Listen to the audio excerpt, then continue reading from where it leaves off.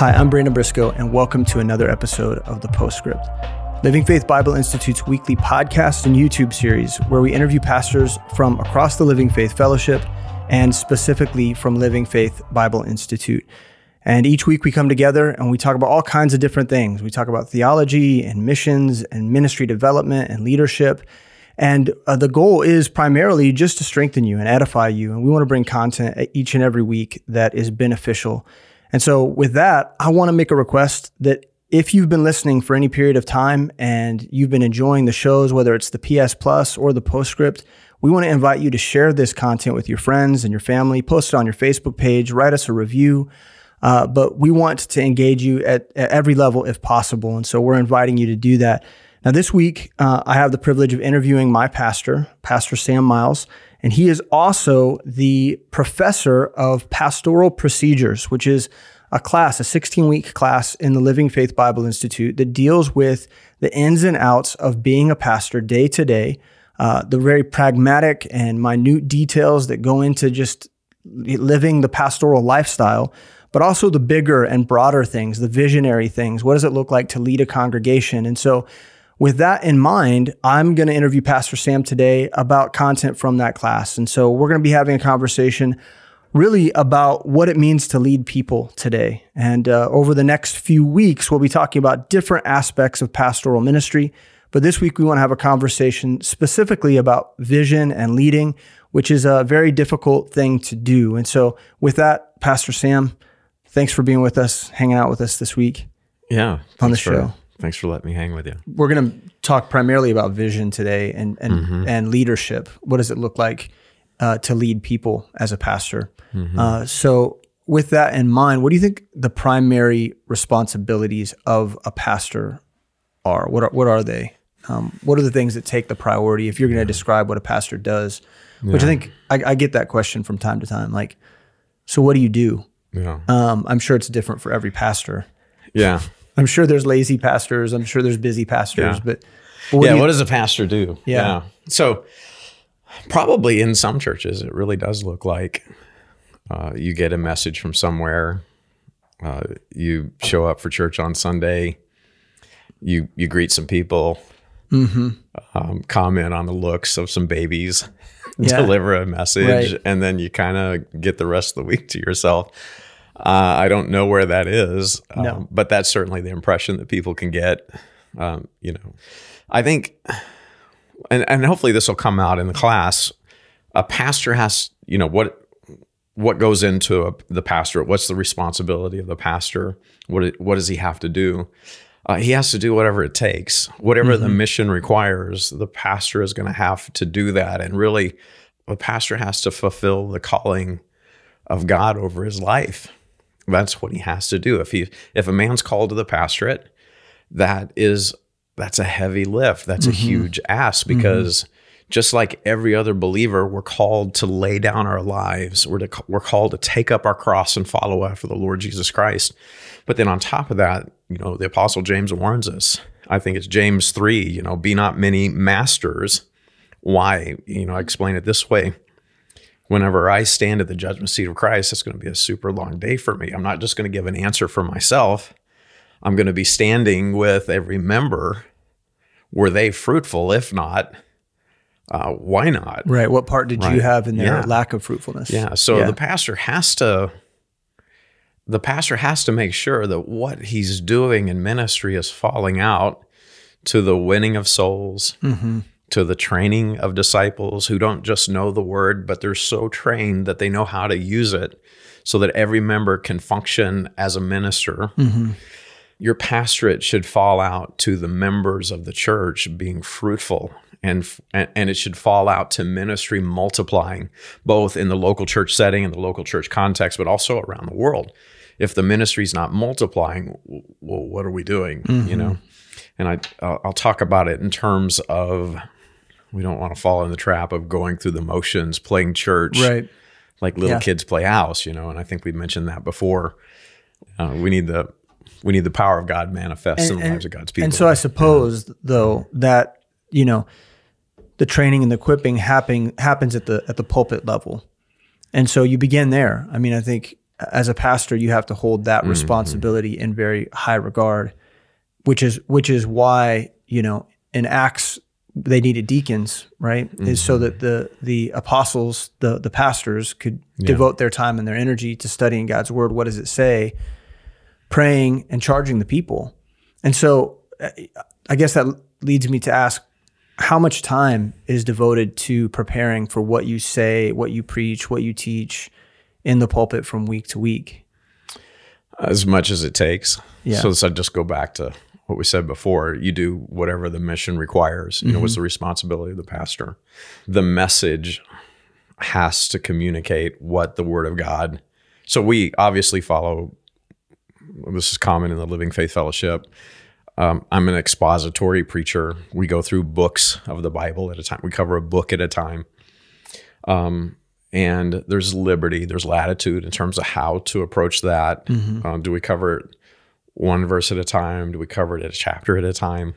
But to communicate what the scriptures say and to trust the Lord that we're communicating it in such a way that every member has the opportunity to make application to their own life. That takes as much time as it takes. Right. And so much of that is devoted to prayer and study. And it's hard to quantify. I mean, because sometimes the studying comes easy and sometimes it comes really hard. Yeah. Sometimes you're up all night. Oh my gosh. Saturday night. Yeah. I'm studying Job. And I've been studying for 3 weeks, solid 4 almost. And just it was coming hard. I woke up at 3:30 in the morning and outlined my entire message for this Sunday in 15 minutes. It just came to me. It's like it clicked. And like, oh, now everything's beginning to make sense at 3:30 in the morning, and it took 15 minutes just scrawling it down on my phone. Yeah. But you never know how it's going to go from week to week like that. Yeah. Some weeks you're studying all week and you don't have peace. So my approach in the preaching, I want every member to be able to say, I see what Miles is doing, I can do that. And for me, it's very critical that people understand what the Bible says and what that means and how that applies. And so it's very crucial that the preaching, the outline, just basically reveals what the Bible says and how to live our lives in light of that. Now, with that, the delivery style, delivery method, examples, illustration, the anecdotes that you're going to give to out, that can take a lot of time as well. An open Bible, that's the key to ministry. If you can get people to get their eyes on the book will talk to them. The Word of God, right, through the Spirit of God will speak to people, and it's powerful to change their life. So as a preacher, I got to be full of faith that if I can get the book open and I can get people to see it and to see it for what it says and in faith know that the Word is going to do the work, well, man, I'm 90% of the way there already. Right. The rest is just working out the details. And so I'm learning in my older age to put less confidence in my ability in the outline and more confidence in the fact that the book itself is awesome. So 8 to 16 hours is typical for me. If there have been some messages that I already know, like you're studied, the outline just comes together, right. Everything, you know clicks. Exactly what you're supposed to do. And I've been prepped for Sunday in as little as a couple hours before.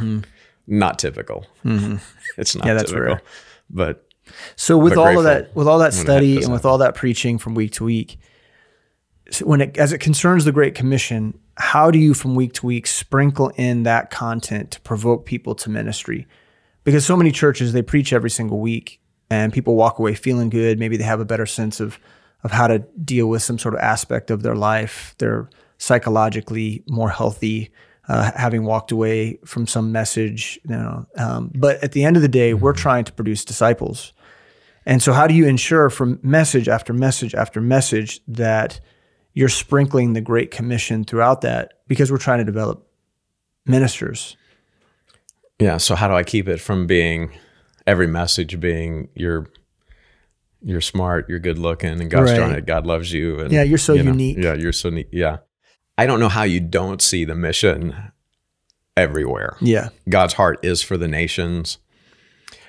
It's patently obvious in Scripture that God wants every member of the church to take up their cross and follow Christ.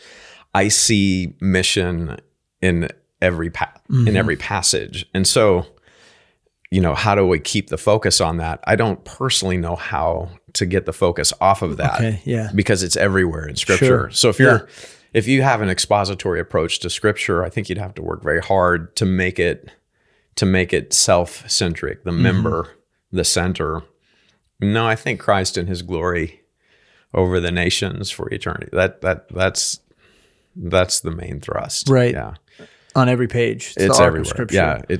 So now we've had people that have been offended that it's so mission minded, and they'll get some of the accusations will be the focus is too much on the works of the believer. And I don't view it that way at all. It's the love of Christ that constrains. Right. It's the relationship with Christ that motivates the believer. If you've got a right, loving relationship with the Lord according to his word, not a way that's right or makes sense in your own eyes or your own mind, well, then you'll have Christ's heart. You'll be mission-minded. And so I don't know, it's like saying, in terms of a marriage relationship, you're too focused on being faithful in the relationship. You should just be focused in the love relationship. Well, the love relationship is going to provoke faithfulness. Sure. Yeah, I love my wife, so I wash the dishes, I clean the house, I help her. I say kind words. Yeah, you're going to want to live impacts for everything. her. Yeah. And so when you're preaching, what you're saying is the way that we approach the Word of God, our hermeneutic, our exposition, demands that we're always talking about the mission, and then the people catch that. The people catch that like a germ. So then, what causes churches to stagnate then in terms of vision? Like you've seen that. We've witnessed churches who've struggled with retaining vision, and a lot of that falls to bad leadership. And so, how would you describe that? Yeah. So one of the reasons that vision will stagnate or people will lose their mission focus is when, it can be for a number of reasons, but typically it'll be all talk, no action. So we're going to talk about the mission, but we're not actually going to do the things that actually support or further the mission. So it can't just be theory. It's got to be, there's got to be a practical follow-up to it. So if we're talking about how we're going to be a mission-minded church, and really the extent of the mission is maybe some bucks and a few hours for the homeless in our metro, at some point it's not going to add up for people, and they're going to realize, we're a country club for Christians, and then laying down your life for the furtherance of the gospel, both home and abroad, that just slowly fades away, and we end up sliding into a country club Christianity mentality. So that'll be part of it, is being professors but not practitioners. The other reason I think churches lose their vision is when they can't get fixed on what the vision actually is. So personally, I'm a big believer that I don't set the vision. The Scripture sets the vision. And so when we have a Vision Sunday, we basically announce every time now, good news. There's been zero change to the vision. Let's just get an update on where we're at in the fulfillment of that vision. And so that's doing two things. It's reinforcing what the vision is. So you have to keep, nobody gets the vision in one message. Nobody's going to get what MBT is trusting the Lord to accomplish in one sermon. It's not going to happen. But over the process of 2 to 4 years attending here, it's going to click for people what the mission is, what the vision is, and how we are single-minded. We're steadfast in our pursuit of that mission, that vision. The vision never, in my opinion, biblically, scripturally, the vision never changes. Right. The manifestation of we accomplish it. Yeah. We got to always be adapting, because if we're not keeping if we're not keeping the trajectory, if we don't continue to adjust our focus to keep our aim on that vision, well then, drift happens, people get distracted, and pretty soon you're off mission. Devolves into just holding services. So you have to keep repeating. What I'm hearing you say is that the objectives, the structure has to be in place to support the things you're saying from the pulpit. So if you're going to be preaching the Great Commission and you're going to be saying, hey, we want to mobilize, we want to church plant, we want to send missionaries all over the world, there has to be a way for people to execute that practically day in, day out. There has to be the training. There has to be, missions outposts. There have to be ways in which they can do the tactical piece. And when churches don't have that, people stumble. Yeah. Yeah. So you could have like a missionary Sunday or a missionary week, and then maybe giving goes up to support some missionary activity. But if people don't actually have a way to plug themselves into furthering the work around the world, well, then it becomes something that other people do. That other people, we farm it out to other professionals or practitioners. Right. And we'll enjoy our country club Christianity here. So it's like all shepherding. If I know that there's a hill that we need to take, I can't drive the sheep in one message and get the vision to take. Can't be done. Right. It's tending. So we just keep, and there'll always be drift, but we don't panic anytime there's a little bit of drift. We just keep tending toward the objective. No church, especially in a church plant, you're not going to start out with a fully developed missions strategy, missions structure. That's not going to happen. That'll be built out over time. But from the beginning at MBT, we were setting that vision. But before we were pursuing being a church plant, we were KCBT Midtown. We were just looking to make disciples in Midtown. And from that time, I was saying to the people that the small group that was attending is, hey, let's trust the Lord to be a group of people that will rock the nations from the urban core. Can we trust God? And then once we were sent out and planted as a local church, can we be a little church in the hood that God will use to rock the nations for his glory? With all my heart, I believe that. I'm full of faith to pursue that.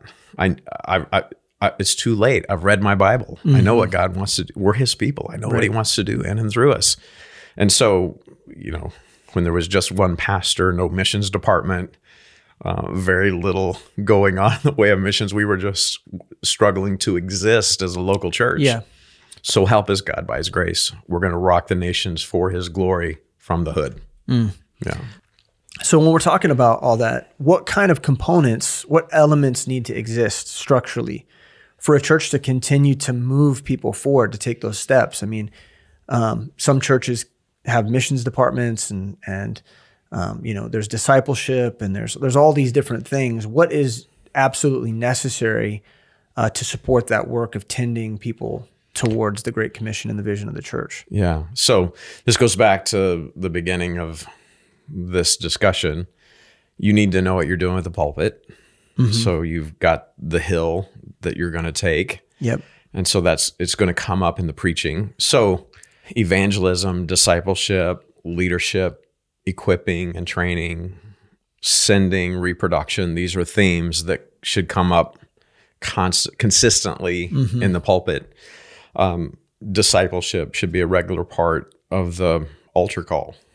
Taking a step in your spiritual growth ought to be a regular, a regular call for people to respond to. Am I growing in the word? Am I growing in my capacity to use it in the lives of people? Am I growing in my ability to support the multiplying of ministry both here at home and abroad? Yeah. Am I helping to train disciples? Am I a part of sending so that ministry can reproduce around the world? So the pulpit, invitations, that's a big deal. At every level, every stage of growth, you're calling people to more. The announcements, just the announcements on Sunday ought to be a call. It ought to be an invitation for people to grow and to get involved. We need to be preaching the announcements. Those are little 1 minute, 3 minute messages, but so critical.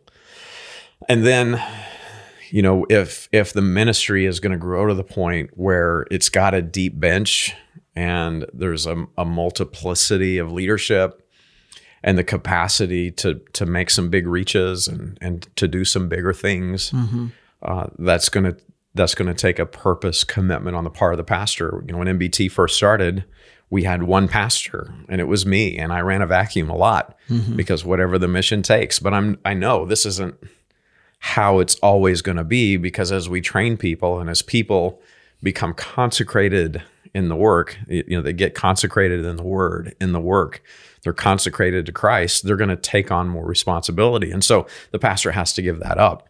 You have to give that over. The people have to be able to take on the work of the ministry. So, in terms of tending in the pastorate, in terms of taking the hill, we always have to be driving evangelism. And so, what makes the church effective in winning souls? For us, that was, I was hearing just countless stories of conversions and seeing few disciples with us. Yeah. And that's what led us in that. Well, I was just desperate before the Lord. How can our evangelism ministry look like our 4th and 5th grade Sunday school class? Yeah. And it was a Bible study. Yeah. And long story short, how the Lord led us was we want to use Bible study for evangelism, using a discovery Bible method and creation to Christ. And I think we've talked about that before. Yeah, in the previous episode we talked about that quite a bit. And we have to be promoting that all the time, because if we're not winning souls, well, then we're not making disciples. And so the same thing with discipleship. We have to be constantly preaching and promoting and training in the making of disciples. Like we just came off of a weekend where we had a refresher for our disciples. These are things that these first couple steps are places where the pastor's modeling ministry. But at the same time, you're beginning to train people to do the work of the ministry with you. And then as they come up in leadership, you have to give the leadership to them. Hand it over. Yeah, you have to hand it over. And so, if leaders are going to be trained and never used, and this is a point of frustration in a lot of churches, is people are learning the Bible, but the pastor doesn't trust them to get it open with people. And so on every level, how do we multiply leadership? How do we multiply ministry? So we've got pastors that we're training and they're coming online. We've got missionaries, future missionaries that we're training and they're coming online. Well, how did that happen? Well, they were Sunday fellowship leaders. They were Bible study leaders. They were disciplers. They were ministry leaders. And so the more we can promote the tasking of people that are growing in the Word to do the work of the Lord, right? Now the potential for ministry to multiply is exponential. So you have to have that, and then you have to actually get full of faith and send. Yeah, you gotta let the kids grow up, and you gotta let them go. And so those elements have to be in place. So here we are, we're 13 years old. We went from one pastor to 6 or 7. How many did we have at the retreat? Were there 10? Oh, Mike couldn't come. There were 11 of us. Yeah, so if we're counting the church plants. Yeah. Oh, yeah, we're counting the church plants. Okay. Praise the Lord. Yeah. I mean, because you said, how many pastors do we have now? I'm like, yeah. There's 2 different ways of looking at that. Yeah. Well, and those are autonomous local churches, but we sent them out. Yeah. Mark Schaefer to Tampa, Dan Renault across town to Lee Summit. Mike Renault is with a small team now in Boston. They're already winning souls. They've already got disciples. Yeah. They're getting fruit, winning Bostonians to Christ. It's exciting. We've got growing disciples in Vietnam. And so the ministry has to multiply. So at some point you have to get full of faith. Right. You have to send people. Well, that's super encouraging for everybody else. They're a part of something. So help us God by his grace. A little church in the hood is rocking the nations for the glory of Christ. And from there, Nairobi and Dallas and Denver and Japan, How important is prayer to casting vision? Yeah. I mean, well, you know me. I think it's everything. Our midweek service is our corporate prayer ministry meeting. I'm not super interested in getting behind growing leadership that doesn't get the vision and the value of corporate prayer. So for me, I don't think it's based on how much I pray or how fervently I pray or how effectually I pray. It's important to pray effectually and fervently. But ultimately, the prayer has to be in faith that God is going to perform, right? God will make reality the promises of his word over our life. If we come to God doubting, we're not going to get anything from the Lord, you know? So faith-filled prayers, God, this is what you said you wanted to be true of your people in this place. And so here we are, and we're crying out to you in faith that you're going to do what you said you would do in and through us. And the proof of that is going to be in our stepping out. Right. Start walking into the Red Sea, you know? Yeah. And so that's been, I think, huge for us. The corporate prayer ministry meeting, well, you know, we're running out of space. It's packed. It's our midweek service. Well, because that's the engine that drives everything else. We come together and we pray, and the people that we pray for, we end up leading to Christ. The ministries that we pray for get the open doors. The people that we pray for, God heals them up. I mean, we see how God's hearing and answering our prayer. I mean, we pray and now ministries multiplying around the world. Yeah. Yeah. Answered prayer. Who wouldn't want to be a part of that? Yeah. The answered prayer seems to beget more faith. Yeah. And I think that's crucial for a church you're trying to envision to go reach the world. They've got to see that they worship a God that answers prayer. Yeah. There's no strait that they can be in that God can't deliver them from, and there's no hill that they can't take if he's in the leading the charge. And that's what's so exciting about the missionary prayer nights. You see the engagement, and everybody's listening to the reports, and then they dive in groups and lift up those requests, fervently call on the Lord for our missionaries and church planners. And it's awesome. It's so much fun. Yeah, it's a lot of fun. And people begin to, you sit down in one of those groups, and you're like, well, I don't really know what's actually happening in India, but I'm going to pray for India tonight. And then you hear the report and you hear the update, and then you start praying for the people, and you learn their names, and you start thinking, I'd love to go visit that person. And then you go and you visit the field and you see the field, and then you end up going back and again and again and again, and you start talking to other people about it. And then pretty soon you're on fire, and you're like, I've got to go. I've got to have my own field. I got to have my own place to go to. And I think the prayer meeting, as much as anything else, kind of produces that fervency. Yeah. And then I don't know what we had going this year, obviously, with COVID, the mission trips have been kind of a bust. But even with that, we've got people going out. We found ways. By twos here and there. Yeah. And we're sneaking out, encouraging the saints. No, we've got a team right now in Tampa. Yeah. And I just got a text before we did this interview that one of our brothers just met one of our missionaries to Tampa for the first time. And he's like, this is my long lost sister. This person awesome. Is so amazing to me. And that's rich. That's powerful. Yeah. And then last week we had a small team in Boston helping there, right? Yeah. So it's happening. But, when you're praying and you're calling on the Lord, God uses that, like you said, to draw people's hearts into the mission. Yeah. They got to go, Okay, so back to the idea of being a pastor. In closing, if you were to address someone, say a young man who is questioning whether or not there's a call in his life towards the pastorate, and he's got the desire, he's got, there's something inside him that says, man, I could be a pastor. I enjoy it. I desire it. And he's asking all these questions. If there was a count the cost moment, based on what we've talked about today, in terms of the gravity and the sobriety of leading God's people, what kind of warning or encouragement would you give to the young man who's considering the pastorate? He'd have to know. I mean, if God's calling somebody into the pastorate, there's no getting around it. It becomes God's going to have exceptionally evident at some point. There's a make or break moment. Yeah.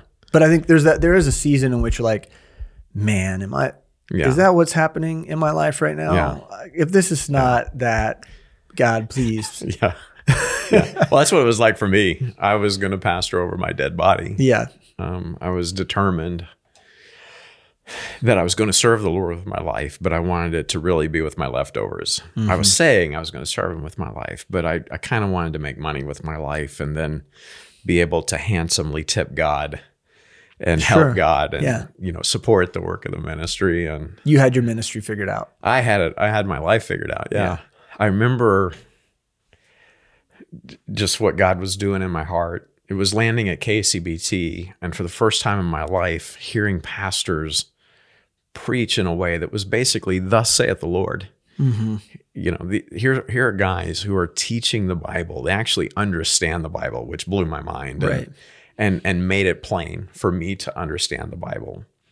And now the Word is getting into my heart and my life, and it's changing who I am. And I appreciated that, but I still wasn't interested in pastoring. But as the Word began to grow in my heart, my life, my mind, it got harder and harder to keep it in the box, to keep it compartmentalized. And so it started coming out of me, and I had a burden to communicate everything that I was learning. So I developed a big appetite for the Word. I had a big desire to understand it, to make sure I knew how it applied to my life, and then involuntarily the burden to make sure I was communicating it correctly in terms of how it applied to the lives of other people. And that grew into a burden to preach. And I'm thinking, well, I can preach, but I don't have to pastor, which is great. If I can get a pulpit somewhere every once in a while, but have none of the responsibility, that kind of fit into my into my plans. And I remember finally coming to the conclusion that I didn't have to pastor, but I had surrendered. I'd quit fighting the Lord on it. So the provisional approach to how I was going to serve the Lord, I had my provisos, I had my conditions. I surrendered all of that and was just broken that God would do something with my life. I didn't want to waste it on myself. And if that meant working a job and making money and evenings and weekends doing, praise the Lord, I'd be pleased with that. If that meant the pastorate, well, then I would do that. That was God's problem. I remember being with Alan. We were going to get some supplies. Yeah, my pastor. And he basically asked what was going on in my life. And it was one of those moments where I was making every mistake in the book. It was coming out of me. And I'm like, no, I'm trying to get the words back. He wants to know what's going on in my life. And I'm just, the next thing I know, I'm bawling, and I'm trying to tell him that if I can't preach, I don't know what I'm going to do. And I'm like, I had no intention of telling him that. Why would I put that? I mean, because the implication would be is you kind of need to give me a Sunday to let me preach, which I don't want that. I didn't want to put any pressure at all on Alan. And he started crying with me. And the next thing I know, Alan's making sure that I have opportunities to preach. And it was a short trip from there to, we want to start another fellowship. Would you be willing to consider starting a new college outreach through our local church? I'll be grateful to Alan for eternity that he was willing to take a chance on me and use me in ministry and give me the opportunity to apply what I was learning, Right. It was, I'm sure a difficult thing for him to, to get full of faith and trust a punk to do the work of the ministry with him, but he did. Yeah. It was good. I said all of that to say this. If you're going to do it, you may be burdened. I was greatly burdened, but I would have been terrified to actually follow through and stand before God's people and say, "Thus saith the Lord," if I hadn't personally counted the cost. And by that, I mean, am I going to do the work? Am I willing to lay down my life in order to see God's people benefited, to see God's people edified? So do I know the book? Am I willing to take the time, the energy, and the effort? So that would be the first thing. Get trained. Is, am I willing to not just go to Bible school classes? It's not, can I get through LFBI? No, can I get LFBI through me? Yeah. Right. Do I know the book cover to cover? Yeah. Because God help you. That's how we started our conversation. Be not many masters. Why? Because it's right? It's you. Yours is the greater condemnation. You lead God's people astray because you don't know your stuff. Oh my goodness. Because you got real proud and you got full of yourself. Yeah. You thought you had something to say. No. I don't want to say what I want to say. I want to know that I'm saying what God said, is what God said coming out of my mouth. Right. Is that how I'm leading God's people? So that'd be the first thing. And then the second thing is, you may have the burden, but you better know that it's not your burden. It's the Lord's call in your life. You'll hear guys say, man, if you can be anything else, be that, versus being a pastor or a missionary. And I don't know 100% if that's true. If God's called you to the pastorate, well, he's a hard man to ignore. I mean, Jonah tried to ignore and he ended up being fish vomit. That's not cool. You don't want to end up there. No. So if you know that God is calling you, well, then that ought to make you tremble to learn the book and to learn how to use it in the lives of people. But if he is calling you, you're not the only one that's going to see it. And that'd be the other thing. Yeah. Alan saw it in me. So it wasn't me saying this is something I have to do. At the same time, it was something that Alan was saying, this is something you need to do. Yeah, the conviction was shared. Yeah. So there was an acknowledgement of that in the priesthood of believers. The Holy Spirit was saying, separate miles out for this work. And the pastor saw that and agreed. And that's how they ended up laying hands on me. Yeah. So I think those are the big ones. And then if you're going to do it, you want to do it knowing you can be all in and that you're going to be able to lead your family to be all in. So you got all these guys that end up in the pastorate and their marriages fall apart and their kids grow up and basically tell them to go to hell and fail. Yeah, you don't want that either. So the family has to see it as well. Your wife has to be on board. So to your point, there's got to be a lot of counting the cost. Yeah. And you can say, I've counted the cost, I'm all in. Well, no, did you really count the cost? In other words, can you lead your family? Are your finances in order? Can you live on a pastor's salary? Do you have a mountain of debt? There's things that you need to think through. Do I know the Word of God? Do I know how to? Well, we're all learning. We're all growing. Am I willing to make sure that everything comes out of my mouth, right? It's theologically sound. Right. It fits in terms of the training, the mission, the vision that God has for his people. What I'm saying fits within that. Otherwise, I think there's too many pastors that just had a good idea with what they wanted to do with their life. Sure. Right. It's a shame. Yeah. Well, that is sobering. And, but at the same time, pastoring is a lot of fun. As hard as it is, it's also a lot of fun. Very rewarding. It's very rewarding. Yeah. And, but man, I really appreciate you sharing what it looks like for us to have a vision as pastors, to share that vision, to encourage the people. Pastor Sam, thank you so much for joining us this week and sharing that charge, providing a warning, which is not always easy to do. But next week, we're going to come back together and we're going to talk about the practical responsibilities of being a pastor. We'll address the ordinances. We'll address some of the ins and outs, things that people don't think about in terms of the pastorate. And we want to invite you to join us next week for that episode. Now, after listening to this and maybe the coming episodes as well, you're thinking to yourself, man, I really would like to learn how to better support my pastor. Well, we want to invite you to take pastoral procedures next semester. If you're thinking to yourself, man, God might be calling me to leadership. God might be calling me to the pastorate. I can feel that burden. we want to invite you to take pastoral procedures next semester at Living Faith Bible Institute. You can visit lfbi.org and learn more about that class. Those classes are going to be available for enrollment even right now, and so check that out. We also want to invite you to listen to our new show, PS Plus, where Van Sneed, week after week, is talking about different doctrinal and theological subjects. He's breaking down content from these episodes into 10-minute bite-sized pieces for you to listen to for your enjoyment. And they're really easy to share and for people to check out what you believe. So we want to thank you for being with us, and we'll see you next week for another episode of The Postscript.